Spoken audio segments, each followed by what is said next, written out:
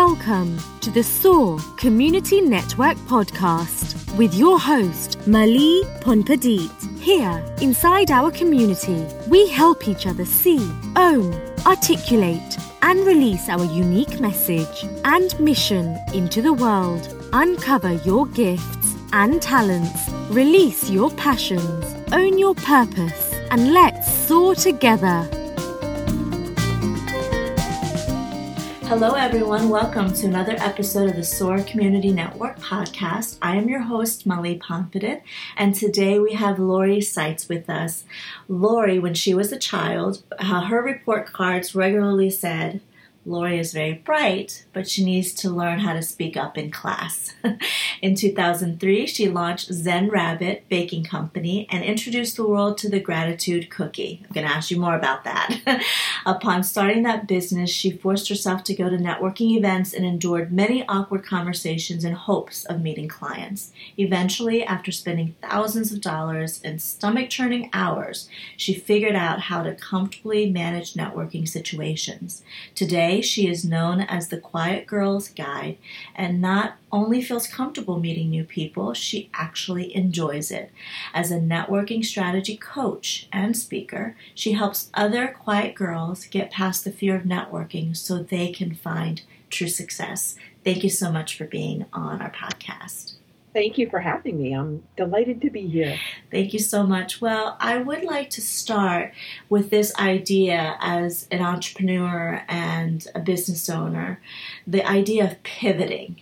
So, you were once known as Zen Rabbit Baking Company, and now it is all about the quiet girls. Let's talk a little bit about how Zen Rabbit started for you, and then share with us when it was time to make a change. Sure, yeah. I started Zen Rabbit because I was actually looking to pivot out of something else, which I was working in broadcasting as an on-air radio person in South Florida, but I was really only working, filling in, working overnight hours, working for $10 an hour.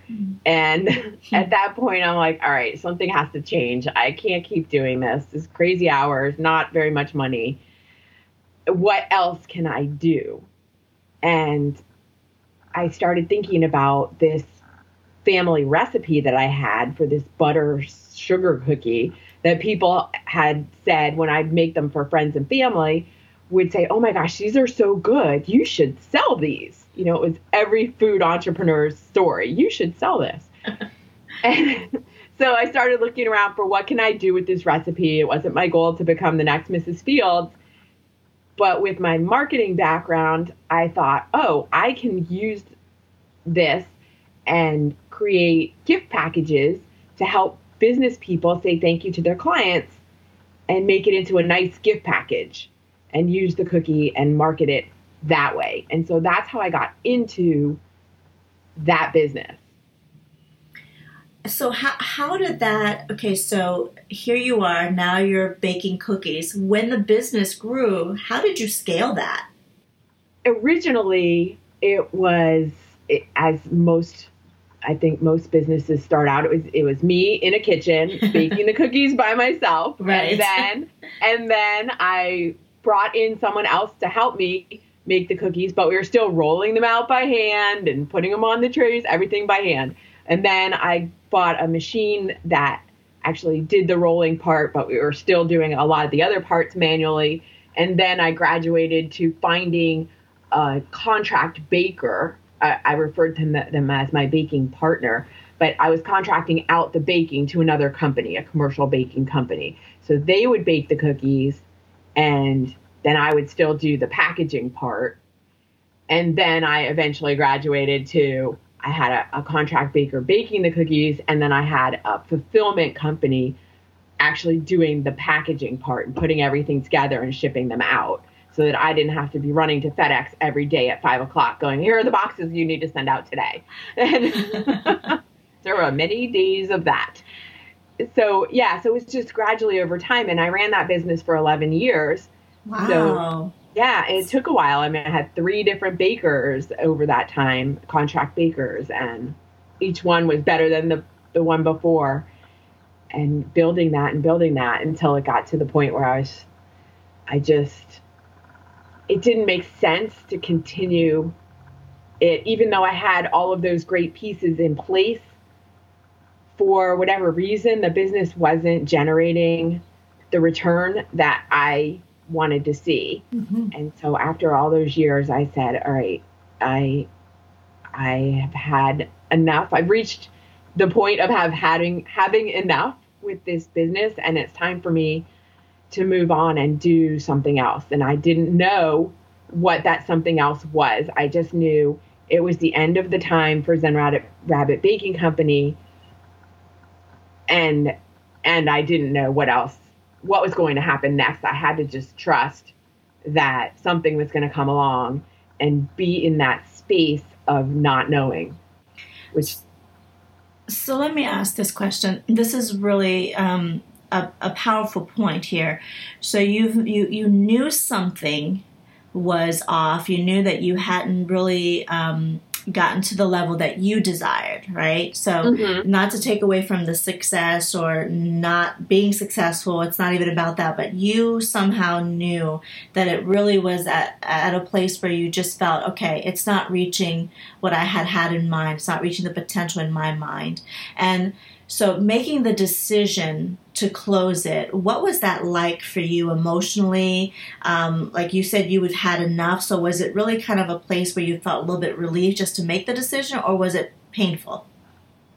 It took a long time because it was like my baby. I didn't want to admit that I had to close it. So it did feel a bit like failure, because why can't I get this to work better?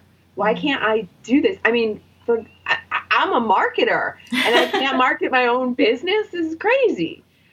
And it was really a very close friend said to me at one point, this is like watching you in an abusive relationship. And what she meant by that was every time I would do something, I would say, okay, well, if I just do this marketing campaign, or if I just do market to this, if I just go to this conference, or if I just exhibit at this event, then everything will turn around, or I'll get a foothold, or, these things will happen. This is what I expect to happen. And it never did. And I kept saying, okay, well, wait, if I just do this one other thing, there was it just never. I could hand the business over to you perhaps, and you could have turned it into a multi-million-dollar business. I don't know. But for whatever reason, it just wasn't working for me. And she said that to me, and it probably took me another 6 months before I was really willing to accept that was true, that it was time. And it still felt like failure. So what steps, or how did you nurture yourself back from that sense of failure into a sense of empowerment to figure out what was next? Like, how did you do that? Because I feel like we dip into that place of maybe even perhaps a sense of despair because the failure is so big. I mean, after 11 years, I can only imagine, right? But How do you pick yourself back up? What tools did you use? Did you have support from friends? How did it happen where you can see clearly again and say, okay, I've got to get myself together and I've got to move forward? Yeah, well, the universe has an interesting way of moving things. At the same time, I didn't close the business because of this, but at the same time, my mom was diagnosed with leukemia, and 8 weeks later, she passed away. So I'm so sorry. So I'm good. This is 3 years ago. So there were a lot that took my focus off. It was like, okay, well, I'm closing the business, and now I have this other thing to focus on because my brother and I had to manage all of the, everything that goes with that, not just the the arrangements, but then cleaning out her house and preparing it for sale. And that took several months. And since he was working full time, it kind of fell more on me because I had the ability to do that because now I was closing the business. So I didn't have to pay attention to that.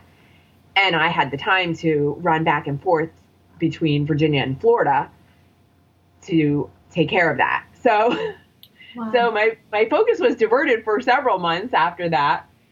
And then I had the opportunity to mourn both things at the same time. Mm-hmm. So, but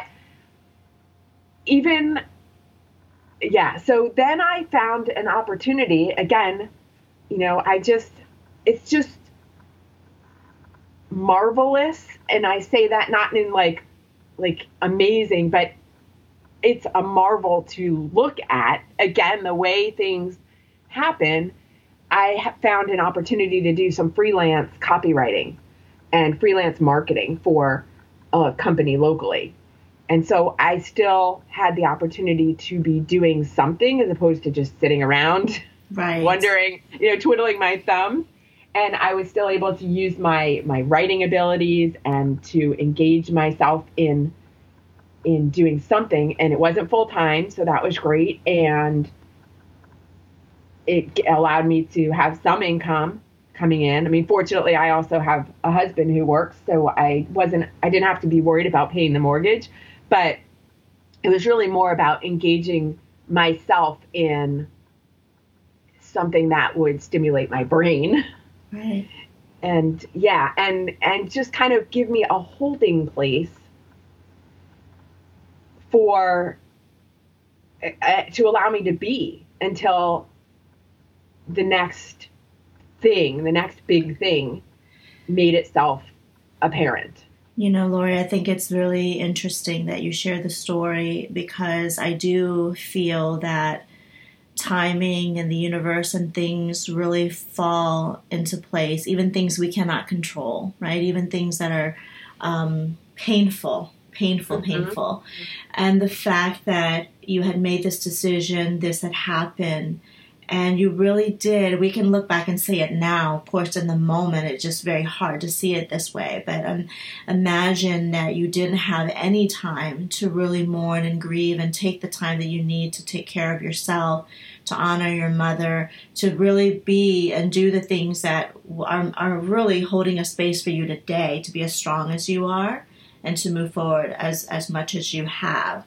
But, of course, I'm only acknowledging this because I've lived through the same thing with my father. He passed away of cancer. It was very quick. It was 3 weeks. So I really, really, I mean it when I say I totally understand where you're coming from. And the gift in all of that is really being able to have the time.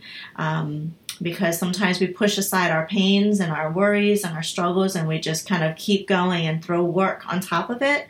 And then we don't deal with those things, and it just seeps out of us through the years, and we get sick. So you had some time. Yeah, yeah, exactly. And even with all of that going on and doing the freelance work, it still was in the back of my mind just because I don't know if it's probably just part of being human, mm-hmm. but also my characteristic, my personality. I still was like, okay, what am I going to do next? What happened? What's happening next? What am I going to do?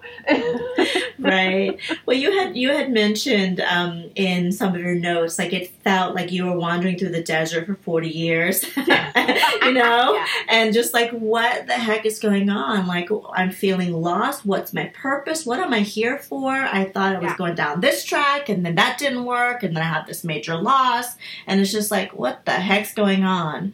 So, what was it? What's the story behind the Quiet Girls? Like, how did you take the time? How did you explore to really arrive there? Yeah, I have known for a long time that one of the things I've always felt like I'm supposed to be doing is speaking from a stage. And the interesting thing is that even if I was somewhat intimidated to talk to strangers, I never really felt, I do have a little bit of apprehension to get on a stage if I don't know what I'm going to say, but I really feel pretty comfortable with a microphone on a stage. So I knew that was what I really ultimately wanted to do. And I had stuck a toe into it maybe 20 years ago, and then I didn't pursue it. But what was I going to talk about? Which seems kind of ridiculous when you think about, okay, most people who become professional speakers are speaking about something that they're really passionate about, or about an experience they've had in their life that brought lessons with it, and they talk about that. And I was still struggling, going, okay, well, what's my message? What is my thing? And the whole time when I had Zen Rabbit, I would do presentations and talk about appreciation marketing and the importance of saying thank you to clients and developing stronger relationships with your clients. But that wasn't so exciting to me that I wanted to make that continue to have that as my topic. Mm-hmm. I felt like there was something more that I should be speaking about. And what was that? So I struggled with that for several months. I signed up with a 1-year program. The National Speakers Association has a 1-year Speaker Academy program, and I signed up with that, hoping that would help me find my direction. And ultimately, it took several more months, but I was on a webinar, and the same weekend as the webinar, I also watched, I don't even know how I came across this video online, but the person was asking in the video, what is the thing that you can do, or what is the skill that you have that other people would pay you to learn about? What is that thing? And it just started coming to me that my thing, I call it my Curly's one thing. I don't know if you have ever seen the movie City Slickers. Oh, yes. Okay, so the old cowboy, Curly, and they go to him and ask him what the meaning of life is, and he said, well, it's just one thing, and they're all, hanging on his every word. Well, what is it? Well, it's different for everyone. So my Curly's one thing is building relationships. That's the thing that I am great at. And I don't say that from an egotistical place, but that is what I've been blessed with being able to do in personal relationships as well as business relationships. And it's sort of what I was doing with Zen Rabbit. Mm-hmm. A big piece of that was building relationships.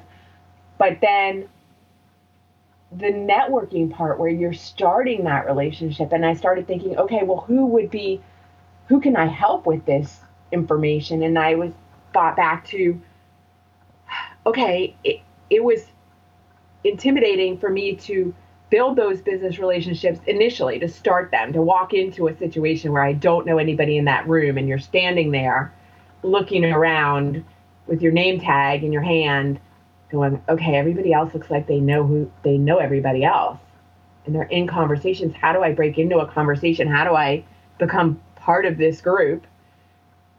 That, I cannot, now that I know how to do that, I can help other people do that. And then developing the relationship from there, I'm great at that. I can help other people. I don't think, because it's so easy for me, I didn't realize that not everybody knows how to do that, or knows how to do that comfortably or in the best way, like strategically in terms of a business. Mm-hmm. It's and that's what I came up with that. Yeah, it's fascinating because the Quiet Girls, it's really neat to see that you've been able to find the niche group of people you want to serve, because I think that's one of the challenges with marketing and working with clients and even ourselves, like really honing in on who are we ultimately serving that would resonate with who we are as people and with our skill sets and our experience. And I just, I love the fact that it's pretty clear when we see the Quiet Girls and the Quiet Girl Guide. I can imagine my friends who are intimidated with networking or much more introverted introverted. And I used to be one of those girls, so I can totally understand. Like when I see that, I'm thinking, oh my gosh, this is going to help a lot of people. That is so cool that you have that. Now, when you talk about this concept, I know you have lots of great free reports. You have one that's called 5 Relationship Building Mistakes Quiet Entrepreneurs Make. I want to make sure that we give that out because I think there are a lot more quiet entrepreneurs. It's just that because they're quiet, we don't hear much about them. We hear about the ones that are like, hey, look at me, you know. Right.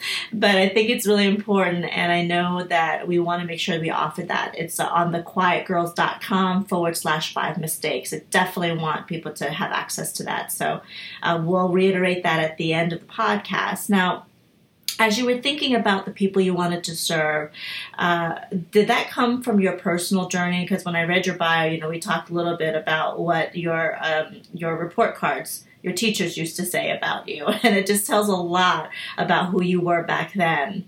And are you tapping to that, little girl inside of you when you think of the Quiet Girls today and who you've become? Yeah, I do think it definitely taps into that.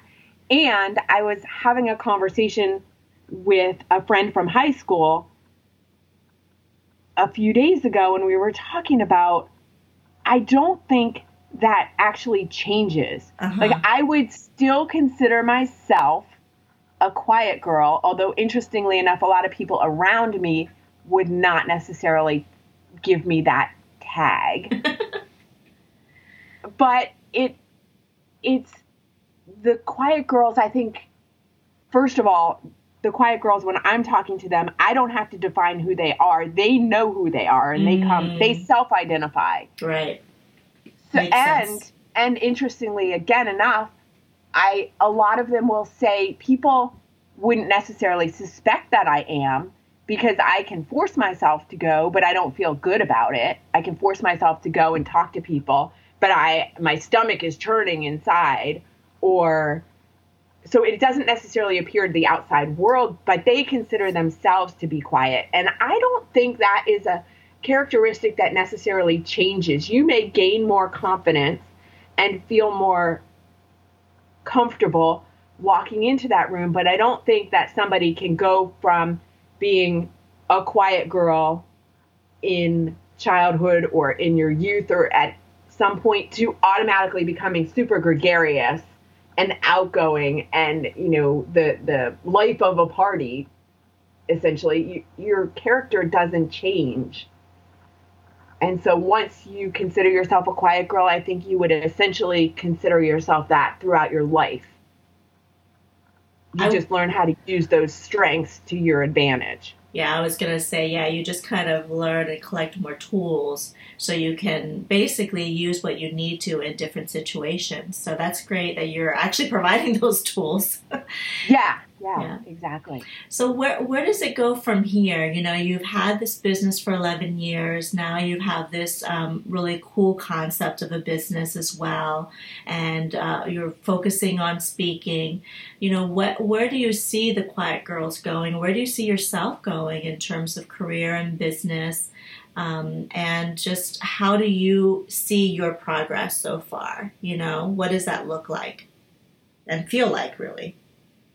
This is such a new business. It's really only a few months old in terms of being a business, because I think I've been helping colleagues and people I know for many years do exactly this and helping them with the networking and the marketing and figuring out things like who their target market is and what is their message, because that all comes into play when you need to feel comfortable talking to other people about what you do.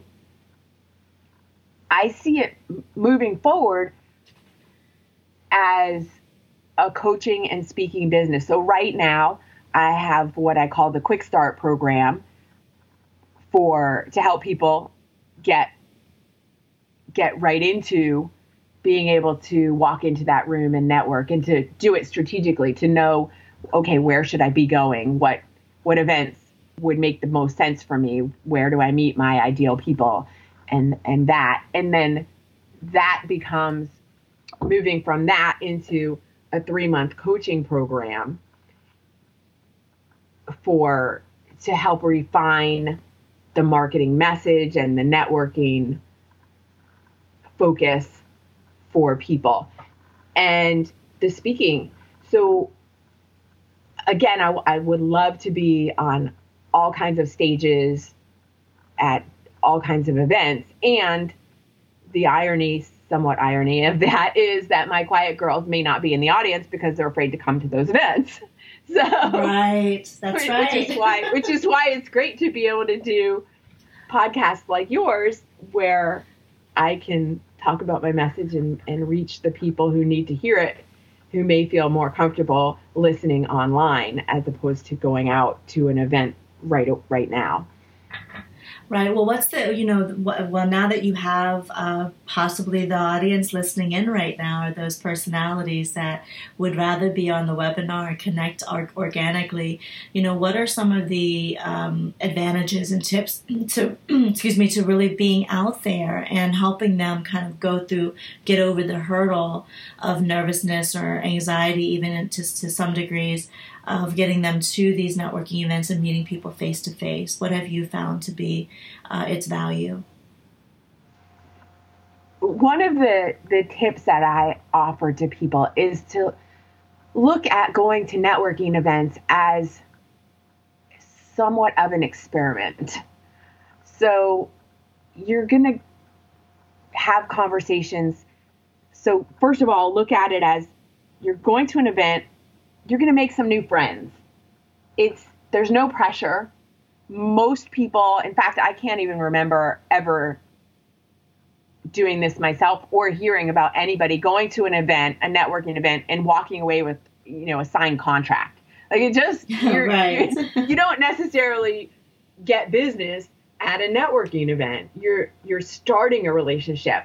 And when you think about what is the definition of networking, it's not selling. Mm-hmm. And it's not marketing. It's starting a relationship. And how do you start a relationship? Well, you start with a conversation. So it's really just about starting a conversation. And if you look at it that way, you're going to make a friend, start a conversation and make a friend, then that helps make it a little bit less intimidating. And then when you look at it from the perspective of, okay, what are quiet girls good at? Well, we're good at listening. So if you can come up with some questions, and that's one of the things I help do, but come up with some questions about, it doesn't even necessarily have to be about business. I mean, we live in a time where everybody's going to go, so what do you do? And what do you do? And sure, you need to be able to answer that question, but you don't have to stick on that. You could then pose a question like, what kind of volunteer work do you do? Or what do you love doing in your free time? Or what gets you really excited about waking up in the morning? And get into a deeper conversation than just, oh, these are great hors d'oeuvres, That's right. Well, when you were going through all the networking events, and you said, some of the times you felt like the stomach churning, right? You said stomach churning hours that you spent. How do you actually overcome that? Because, when you feel that even before you get to the event, how do you push through to show up? It's so easy to just say, I don't feel like it. Right. I'll just stay home. I was only $25 or $50. It's okay. And then you give yourself excuses to not show up. How did you overcome that? Because, I have plenty of people in my life who also struggle with this. And this is why I value the work that you do. They have so much to offer. There's so much passion there and so many gifts inside of them. But then this sense of anxiety or fear just takes that away and disempowers them to show up and give what they're supposed to give to us. Yeah. Okay, two things. One is to see if you can connect with some people, one person, two people, online before you go to the event. Mm. A lot of events list the attendees on a website or somewhere a list of people who've signed up to go, and you can take a look at that list and do a little research. I'm not recommending anybody becomes a stalker, but you can, LinkedIn is a fantastic tool. Right. You can look up people and see, where did they go to school, or what do they, what's their current job? Is there some commonality that you can use to connect with someone? And then reach out online safely from behind your computer and say, hey, I saw that you were signed up to go to this event, and I was looking at your LinkedIn profile, and I saw that you also went to American University or whatever you have in common with this person. And I look forward to meeting you there. And now when you go to the event, you have someone specific to look for and something to perhaps talk with them about once you find them. And so it's a little bit less intimidating than just walking into a complete room full of strangers. Yes, you still don't really know the person, but you've made a connection before you even get there. That's a great idea. And then the second thing is, if you believe in a higher power, that when you're feeling that anxiety, to just take a deep breath and say, I have something that someone needs to know about, and ask for the right words to come to you when you get there. I do that before I get on stage, before I do an interview. I just kind of take maybe even 30 seconds to just ask for the right words to reach whomever needs to hear that. Yeah. Well, and even for those that do not believe in a higher power and they're more scientific in their approach, a lot of self-talk really does help too. Sitting in the parking lot before you show up, looking in the mirror and just really reminding yourself, and just a lot of loving words to self also helps, Yeah, tap into your inner strength. Yes, exactly. Exactly, because I think that's really what it comes down, like finding a way to calm yourself and calm the self-doubt and all the voices in our heads, because it just takes over, and then we basically don't show up. And I think, we hear and we read a lot about this in leadership, right? Most of it is about showing up. It's going to places that you've never been to, saying yes to opportunities that make you feel really uncomfortable, and trusting that it'll lead you somewhere further along than you are now. Exactly. And one of the exercises that I do with my coaching clients and my Quick Start program clients is ask them at the beginning of our conversation, why are you doing what you're doing? Why are you in this business? Whether it's your own business or you're working for someone else, it doesn't matter. Whatever you're doing, why are you doing this as opposed to the 900 other choices that you could have made or could make? Why is it this business? Why is this so important to you? And tapping into that why and going back to that place when you feel intimidated or apprehensive about going into a networking situation, if you can remind yourself why you're doing it, it gives you a little bit more strength to push through that uncomfortableness and force yourself to go do it. That's great. Wow. Well, thank you, Lori. Thank you so much for the great tips. And they were very practical tips. I love just the idea that you shared about really researching before you show up, getting a list, or even taking that further step and contacting the organizers and asking them the types of people that will be there, just so you know kind of in the room what you're going to be experiencing. I love that idea very much.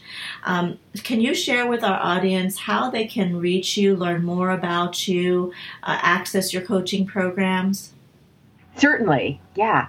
The Quiet Girls is at thequietgirls.com. My Facebook.com, the Quiet Girls is the Facebook page as well. And you can find me on LinkedIn. And what else? And and a reminder about the report, the free report that is available. The 5 relationship building mistakes quiet entrepreneurs make and what to do instead. And that is available at thequietgirls.com/5 mistakes. Yes. Awesome. Great information that we did not talk about today in that report. Well, that's good. That means that they'll have to go and check it out, and we'll have you definitely come back on the podcast as your business grows and evolves. We'd love to be on that journey with you, Lori. Wish you all the best. Thank you so much. Thank you. Thank you, everyone, for tuning in to another episode of the SOAR Community Network podcast. We're always here to deliver some great insights, share some powerful journeys with these wonderful, wonderful leaders and entrepreneurs who really are choosing their gifts and their talents to share with us, the world. So thank you again, Lori. Thank you, everyone, for tuning in, and we will talk to you very soon. Bye-bye.